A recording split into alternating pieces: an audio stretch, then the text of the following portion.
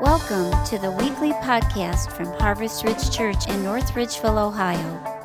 Our heart's desire is that you would grow in your love and devotion to Jesus Christ, and that these messages will strengthen your daily walk. For more information about our church, visit us on the web at www.harvestridge.net. You got a Bible open with me to, I tell you what we're going to do. We're going to go to Psalm 51. I'd rather you be there. So if you would just open up there, Psalm 51. How much does Santa pay to park his sleigh? Nothing. It's on the house. What do you call Santa living at the South Pole? A lost clause. All right. So today we're going to talk about joy. We're going to talk about joy. And, you know, this is a difficult subject for me. Yesterday in our deacon meeting, we were having a deacon meeting, and it's just hilarious to me that one of our deacons walked in and his devotion was on joy and the need for joy and how it's hard to find this time of year, especially for him. And out of that deacon, the room, there were 8 of us in the room, and there was one of us that was joyous, and the others were saying, yes, we struggle with joy at this time of year. And I can tell you, I like being a little bit of a Grinch because they say that the Grinch doesn't hate Christmas, he just hates people, so that's fair, I guess. So I don't know. No, I'm joking with you. A little bit of a Grinch because, you know, I don't mind a large portion of the Christmas season I really find enjoyable. And then there's all this outlier stuff, right? Can anybody admit that you're more busy this time of year than most times of the year?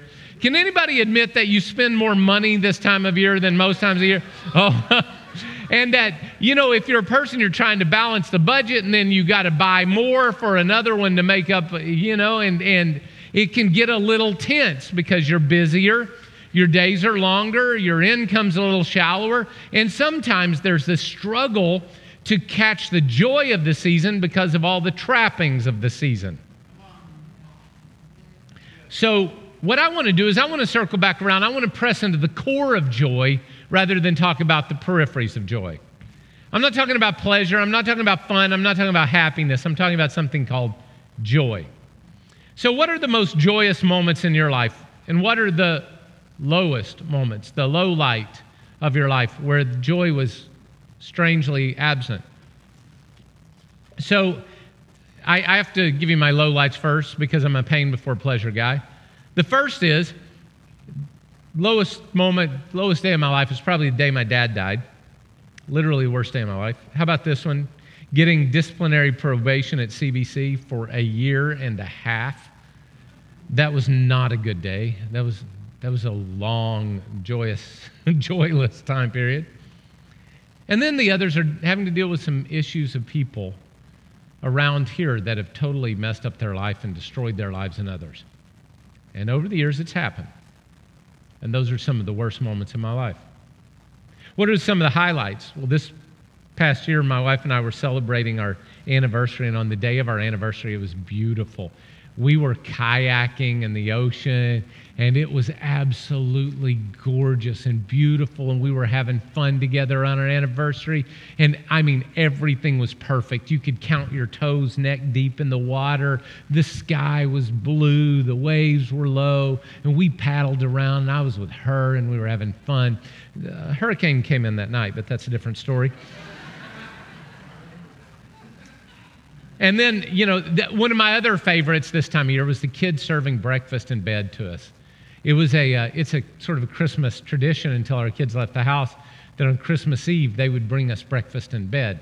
And, you know, I always loved it. I'd wake up listening to them fighting in the kitchen and slamming things around and making a mess. I know I'd have to clean up in a few minutes. But when they came in the room and they're like, Merry Christmas, and they'd come in and we would sit and they would, you know, I'd eat the eggs and spit out the shells. And, you know, those are some of the happiest, most joy-filled moments of my life. And then, you know, there are moments where I led some of you to Christ. And there are people I've led to Christ, some names like Bill, Mike, Denny, Jason, Tim, Ryan. watching one guy walk into my office or meeting one guy at a coffee shop or something and watching another guy leave, never to be the same. Those are some of the best moments in my life. Those are the things that give me the most joy. Can I draw some conclusions from my highlight and low light reel? Both highlight and low light reels are all about relationship with others. Oh, there's some setting changes, but setting's not what I remember. What I remember is the people I was with. And what I remember in both situations are people, and I celebrate people. So apparently, you ready for this? Special occasions were only special because of who I was with. That joy is only there because of the people in your life that give you joy. Because a new car or new house, they may give you a momentary buzz, but real joy only comes with who's in the new car and the new house with you. So I want to give you a statement today. God wants you to live a life of joy. God wants you to live a life of joy. So when God wanted to reveal joy to us and give us joy, He didn't give us stuff, He gave us a person. Jesus, Emmanuel, God with us. When God wants you to experience joy, He doesn't give you situations, He gives you a person.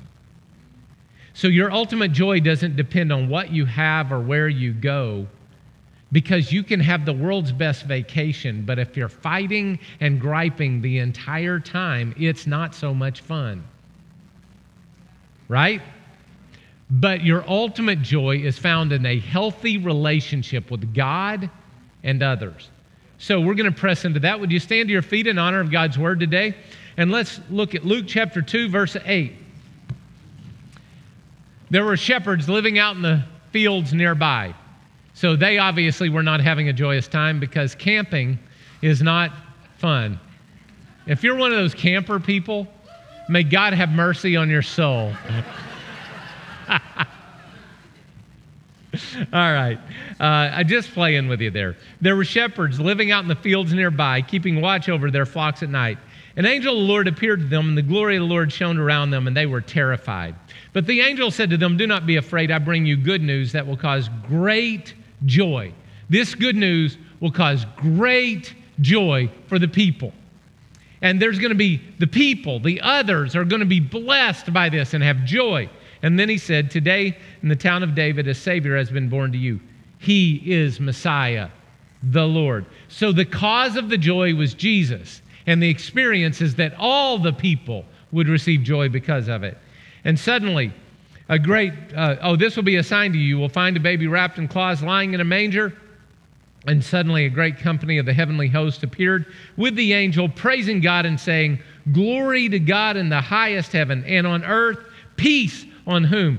On those whom his favor rests." So there is peace, and there is joy, and there is mercy, and love, and kindness through Jesus for us. So Father, I pray today that you would bless this message, that you would bless our ears, and that we would find out how to live a life of joy in you, we pray. Amen. Amen. Would you turn to somebody, give them a big smile, and say, "You sit next to the great person today." It's good to see you guys online. So to live a life of joy, you need to take some action. To live a life of joy, there are two actions you need to make. The first action is you need to remove your joy busters. You know, there are joy busters in this world. There are certain things that attack your joy. This time of year, your busyness, your lack of a budget. You may be joyful in Christmas. When the bill comes due in January, you're like, "Oh my," Home Alone. There you go. You're oh my. Well, that's why we have Financial Peace University starting January 16th right here at Harvest Ridge Church. Make sure you sign up. All right. There are joy attackers. There are things that when you encounter them, it's like they change the oil in your car, except they're changing the joy in your car, and they let the plug out the bottom and all of it just drains out, right? Anybody ever been in a situation where your joy just drained out? All right. So some of those are out of your control, like the death of a loved one. I just did a funeral this past week, and it's not easy on families that have lost loved ones in this time of year. You know, there's accidents, like my sump pump going bad yesterday during the rain. Yes. Joy drain. Yeah. How about this one? Other people's decisions. They do things that affect you and you had no power over it. Ooh. Yeah. But can I be honest with you? Most of our joy busters are not those things. Most of our joy busters are us. Me. My thoughts, my attitudes, my decisions. Joy busters are things that hinder our relationship with God and others. And those are attitudes and actions that hinder my relationship with God and my relationship with others. So to look at this, there's a psalm. There's this guy named David. He wrote some psalms. And the psalms often contain words about joy. And I'm going to look at 3 of them today, talk about how to get joy back and how to have joy in your life. And the first one's going to be Psalm 51. And I don't know if you know this, but this is the famous psalm about David and Bathsheba. And if you haven't heard that, I'm going to try to break this down super duper fast.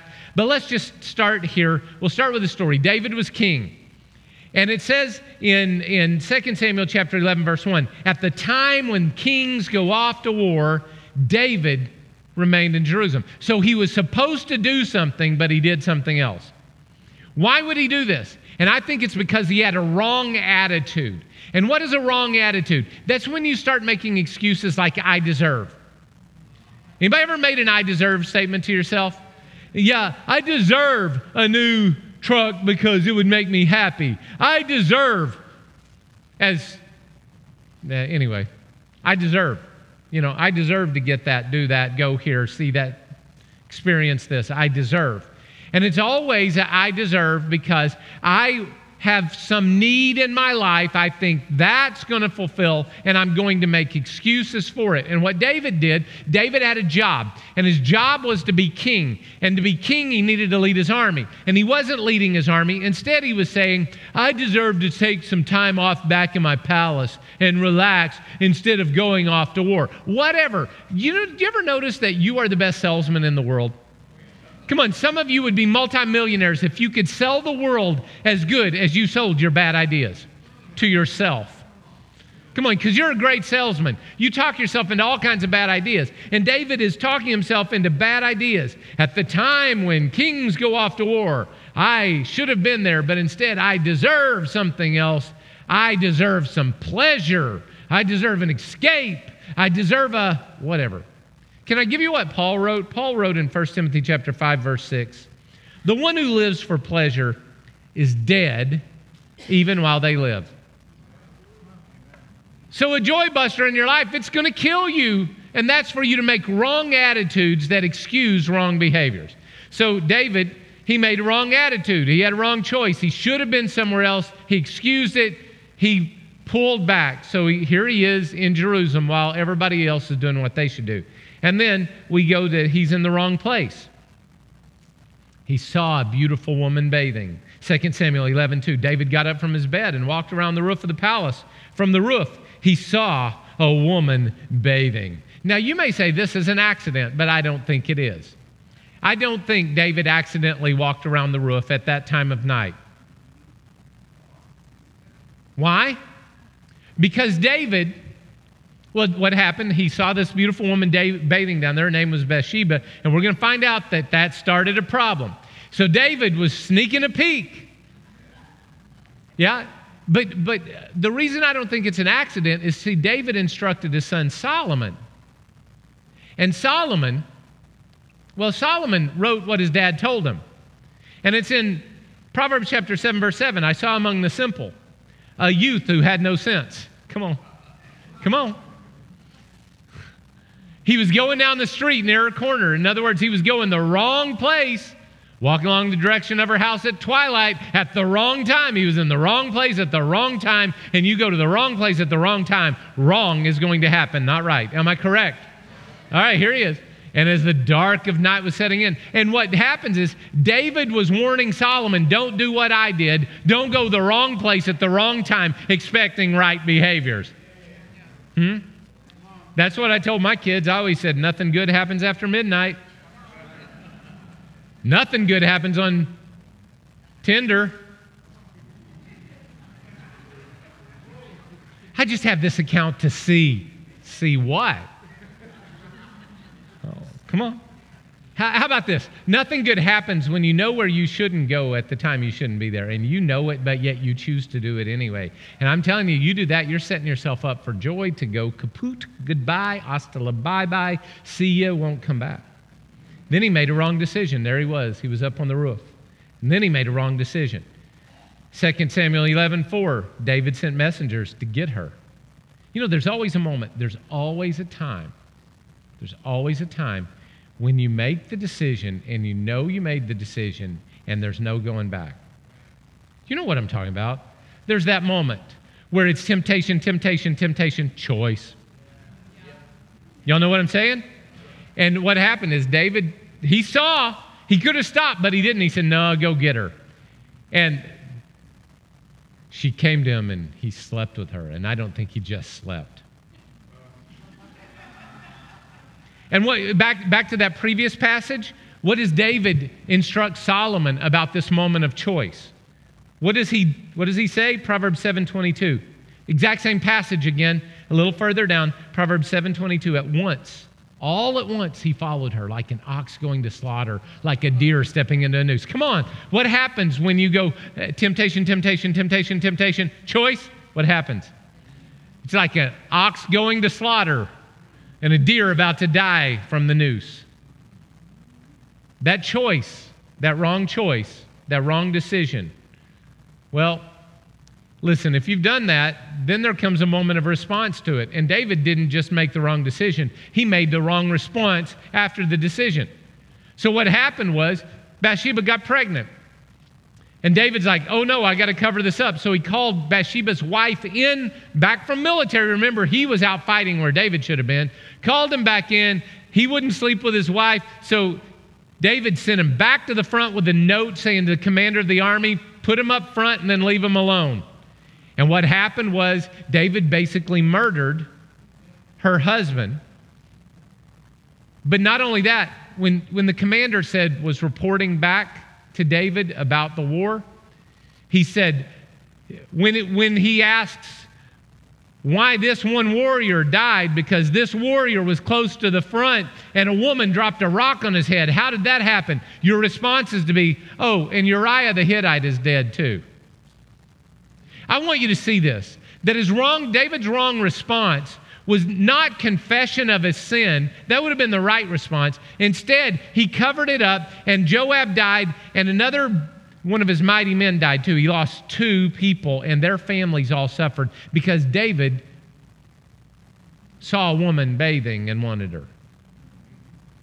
What are your decisions costing you? Because joybusters, what do joybusters do? They not only destroy your relationship with God, they destroy your relationship with others. Think of all the people that were hurt by David's decision. Think of all the people that are hurt by your decisions. So what do we do? Well, let's look at this Psalm 51, because what happened is, 2 Samuel 11:27 says, but the biggest understatement in the Bible, but the thing David had done displeased the Lord. Now, years ago, I was driving down the road, and I was listening to One Bad Pig. And One Bad Pig's one of the greatest bands ever, and I love them. They made a great album. And, I wish I could sing it, but the chorus goes something like, take a look at yourself. That's my rock and roll debut and finale at the same time. But I'm driving down the road, and, I'm struggling with some stuff in my life.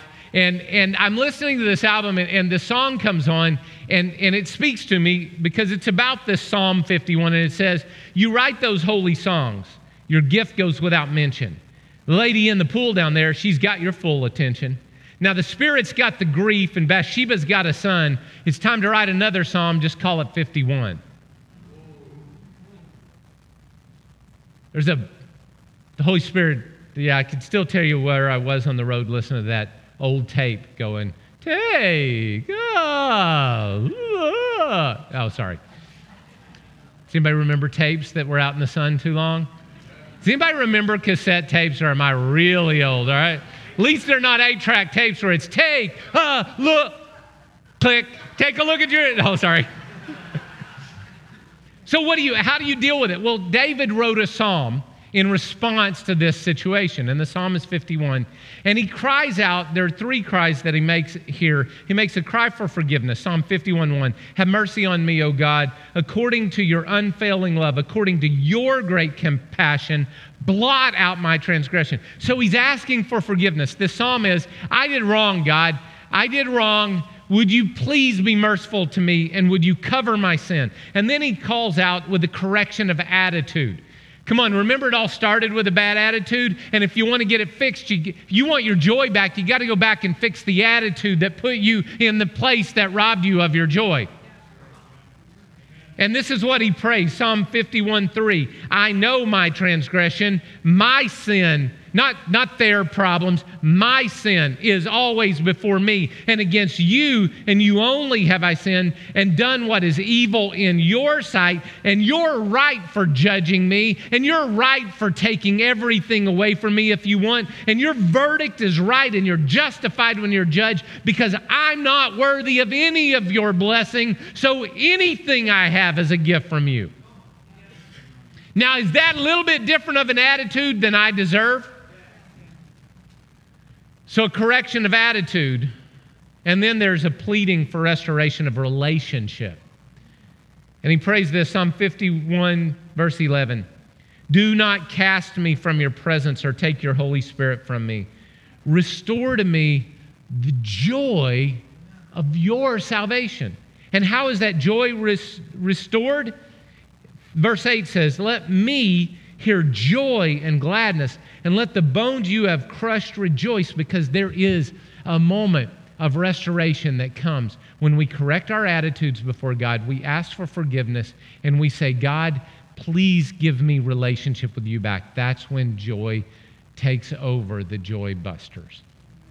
And as long as you're excusing your sin, you'll never have joy. As long as you're making excuses, you'll never have joy. It will not happen. Did you know that? As long as you're excusing it, you'll never, ever have joy. But I want to give you good news. You have power over the joy busters. Did you know that?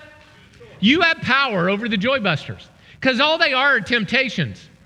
And the Bible says that no temptation has overtaken you, but such as is common to man. And God is faithful, who will not allow you to be tempted beyond what you are able, but with the temptation will provide the way of escape that you can endure under it. So every joy buster that comes your way, you already have power over it. You just need to walk in that, and you need to talk yourself out of your stupid, stinking thinking and talk yourself into trusting God and being blessed in His presence and in His provision. You already have it. You're just thinking wrong. You're just thinking wrong. You're thinking wrong. You're thinking wrong. The little bitty temptation is just yelling up in your face. Rah, rah, rah, rah, rah. And you are there with all this power, able to overcome it, and you're just letting the little temptation keep you at bay and keep you from experiencing joy. You're allowing the little temptation to keep big you in the power of God from experiencing. I actually got a video of this happening. I did. Well, do you have a video this time? Good. Can we see the video of this? Because this is what you look like when you give in to temptation.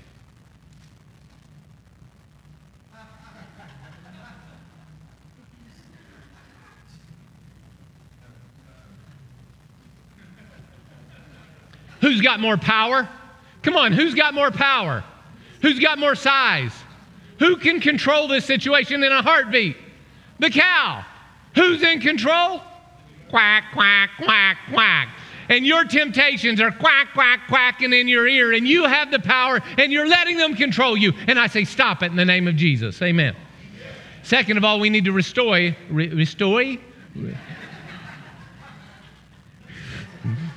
it's been a long weekend. Maybe tonight I'll get my lines right. I don't know. Come to the play tonight. What is it? 6 o'clock? 7 o'clock. Come to the play, see if I can get my lines right there. We need to restore our joy builders. How do you do that? How do you restore the joy builders in your life? There are two things that build joy in your life. One is your relationship with God. The other is your relationship with others. So let's talk about getting your relationship with God right, all right? All right, so this past week I was reading another Psalm of David. This one's Psalm 109, if you want to flip over. And Psalm 109, David is talking about a situation that isn't joyous. He is actually being attacked. Psalm 109:4 says, in return for my friendship, they accuse me. So there are people in broken relationship with him. They're out there, they're attacking him, they're not treating him right.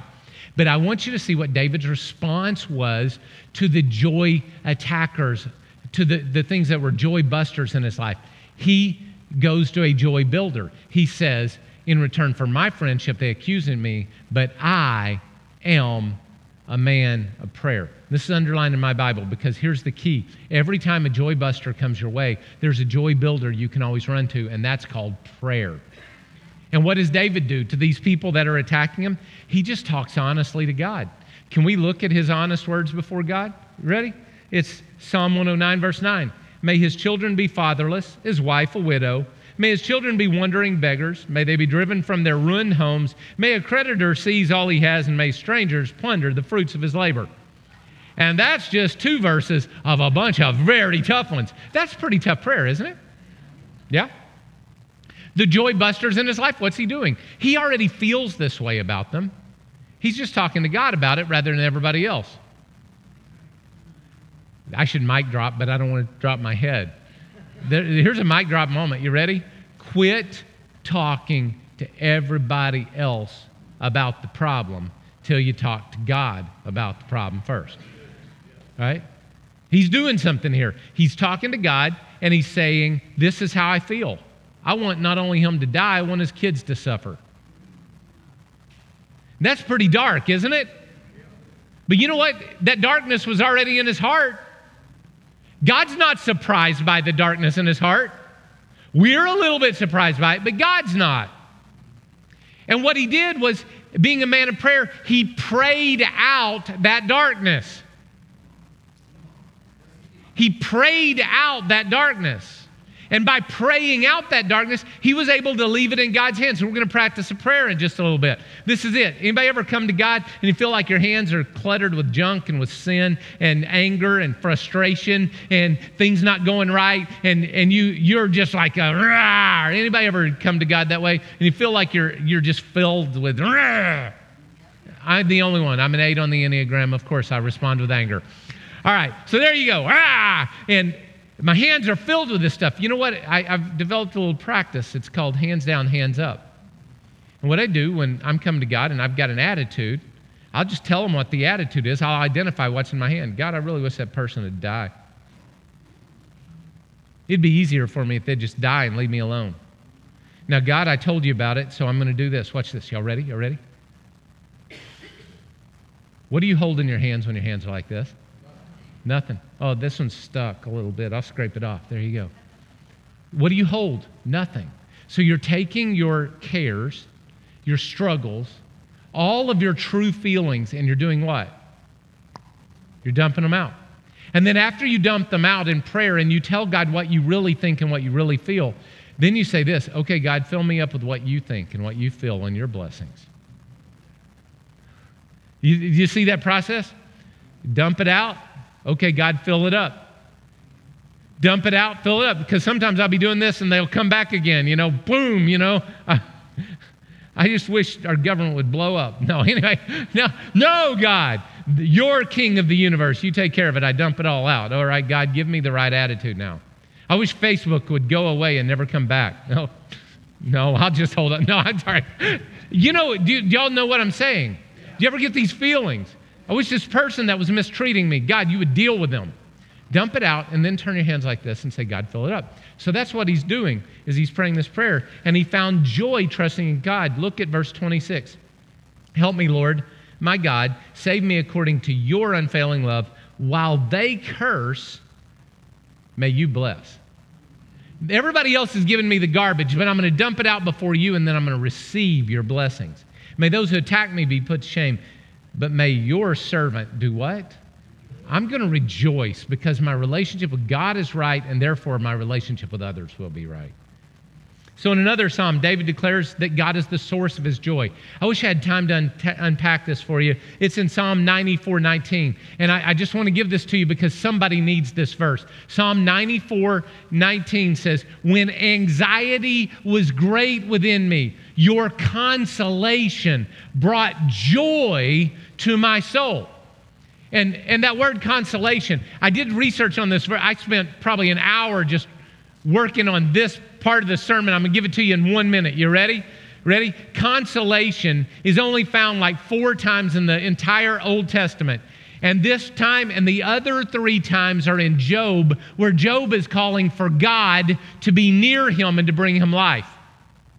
So consolation, when the Septuagint was translated and the Old Testament was translated from Hebrew to Greek to be used in synagogues throughout the world 3,000 years ago, they looked for a word. While Hebrew was still active and alive in that world, they looked for a word that meant consolation. And they picked the New Testament Greek word paraclete or parakaleos. And para means alongside, kaleo means to call. So to call alongside. So when anxiety was great within me, you came alongside me and brought me joy. Now, how that's translated most of the time in your New Testament is like it's translated in 2 Corinthians 1:3, the Father of Paraclete, or the Father of compassion, the God of all, Paraclete, there it is, the God of all comfort. Comfort. We take that God's comfort is him being with us through the struggle. It's translated in John 14:16, and I will ask the Father, he will give you another, here's the word, advocate or paraclete, somebody to walk alongside you, to help you, and to be with you forever. So what God wants to do is when anxiety is great within you, he wants to come alongside you in relationship and give you back joy. So when you restore your relationship with God, you get joy. And then the second thing is you get your encouragement from godly people in your life.